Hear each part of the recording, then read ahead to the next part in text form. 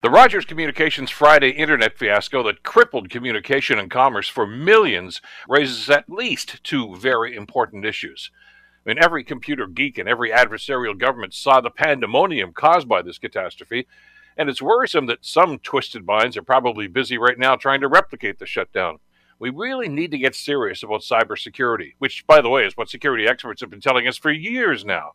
Just as importantly, though, we must break up the three headed monopoly of Bell, Telus, and Rogers, who have a chokehold on just about every facet of communication in this country.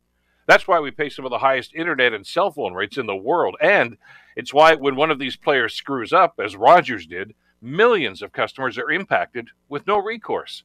Phone service died, debit card business came to a halt, even 911 service was impacted. We need more competition in the market.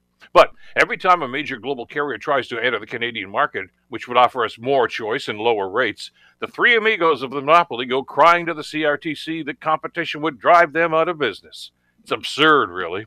In a global cyber world filled with so many capable providers, Canada has decided to block competition and give carte blanche to Bell, Telus, and Rogers.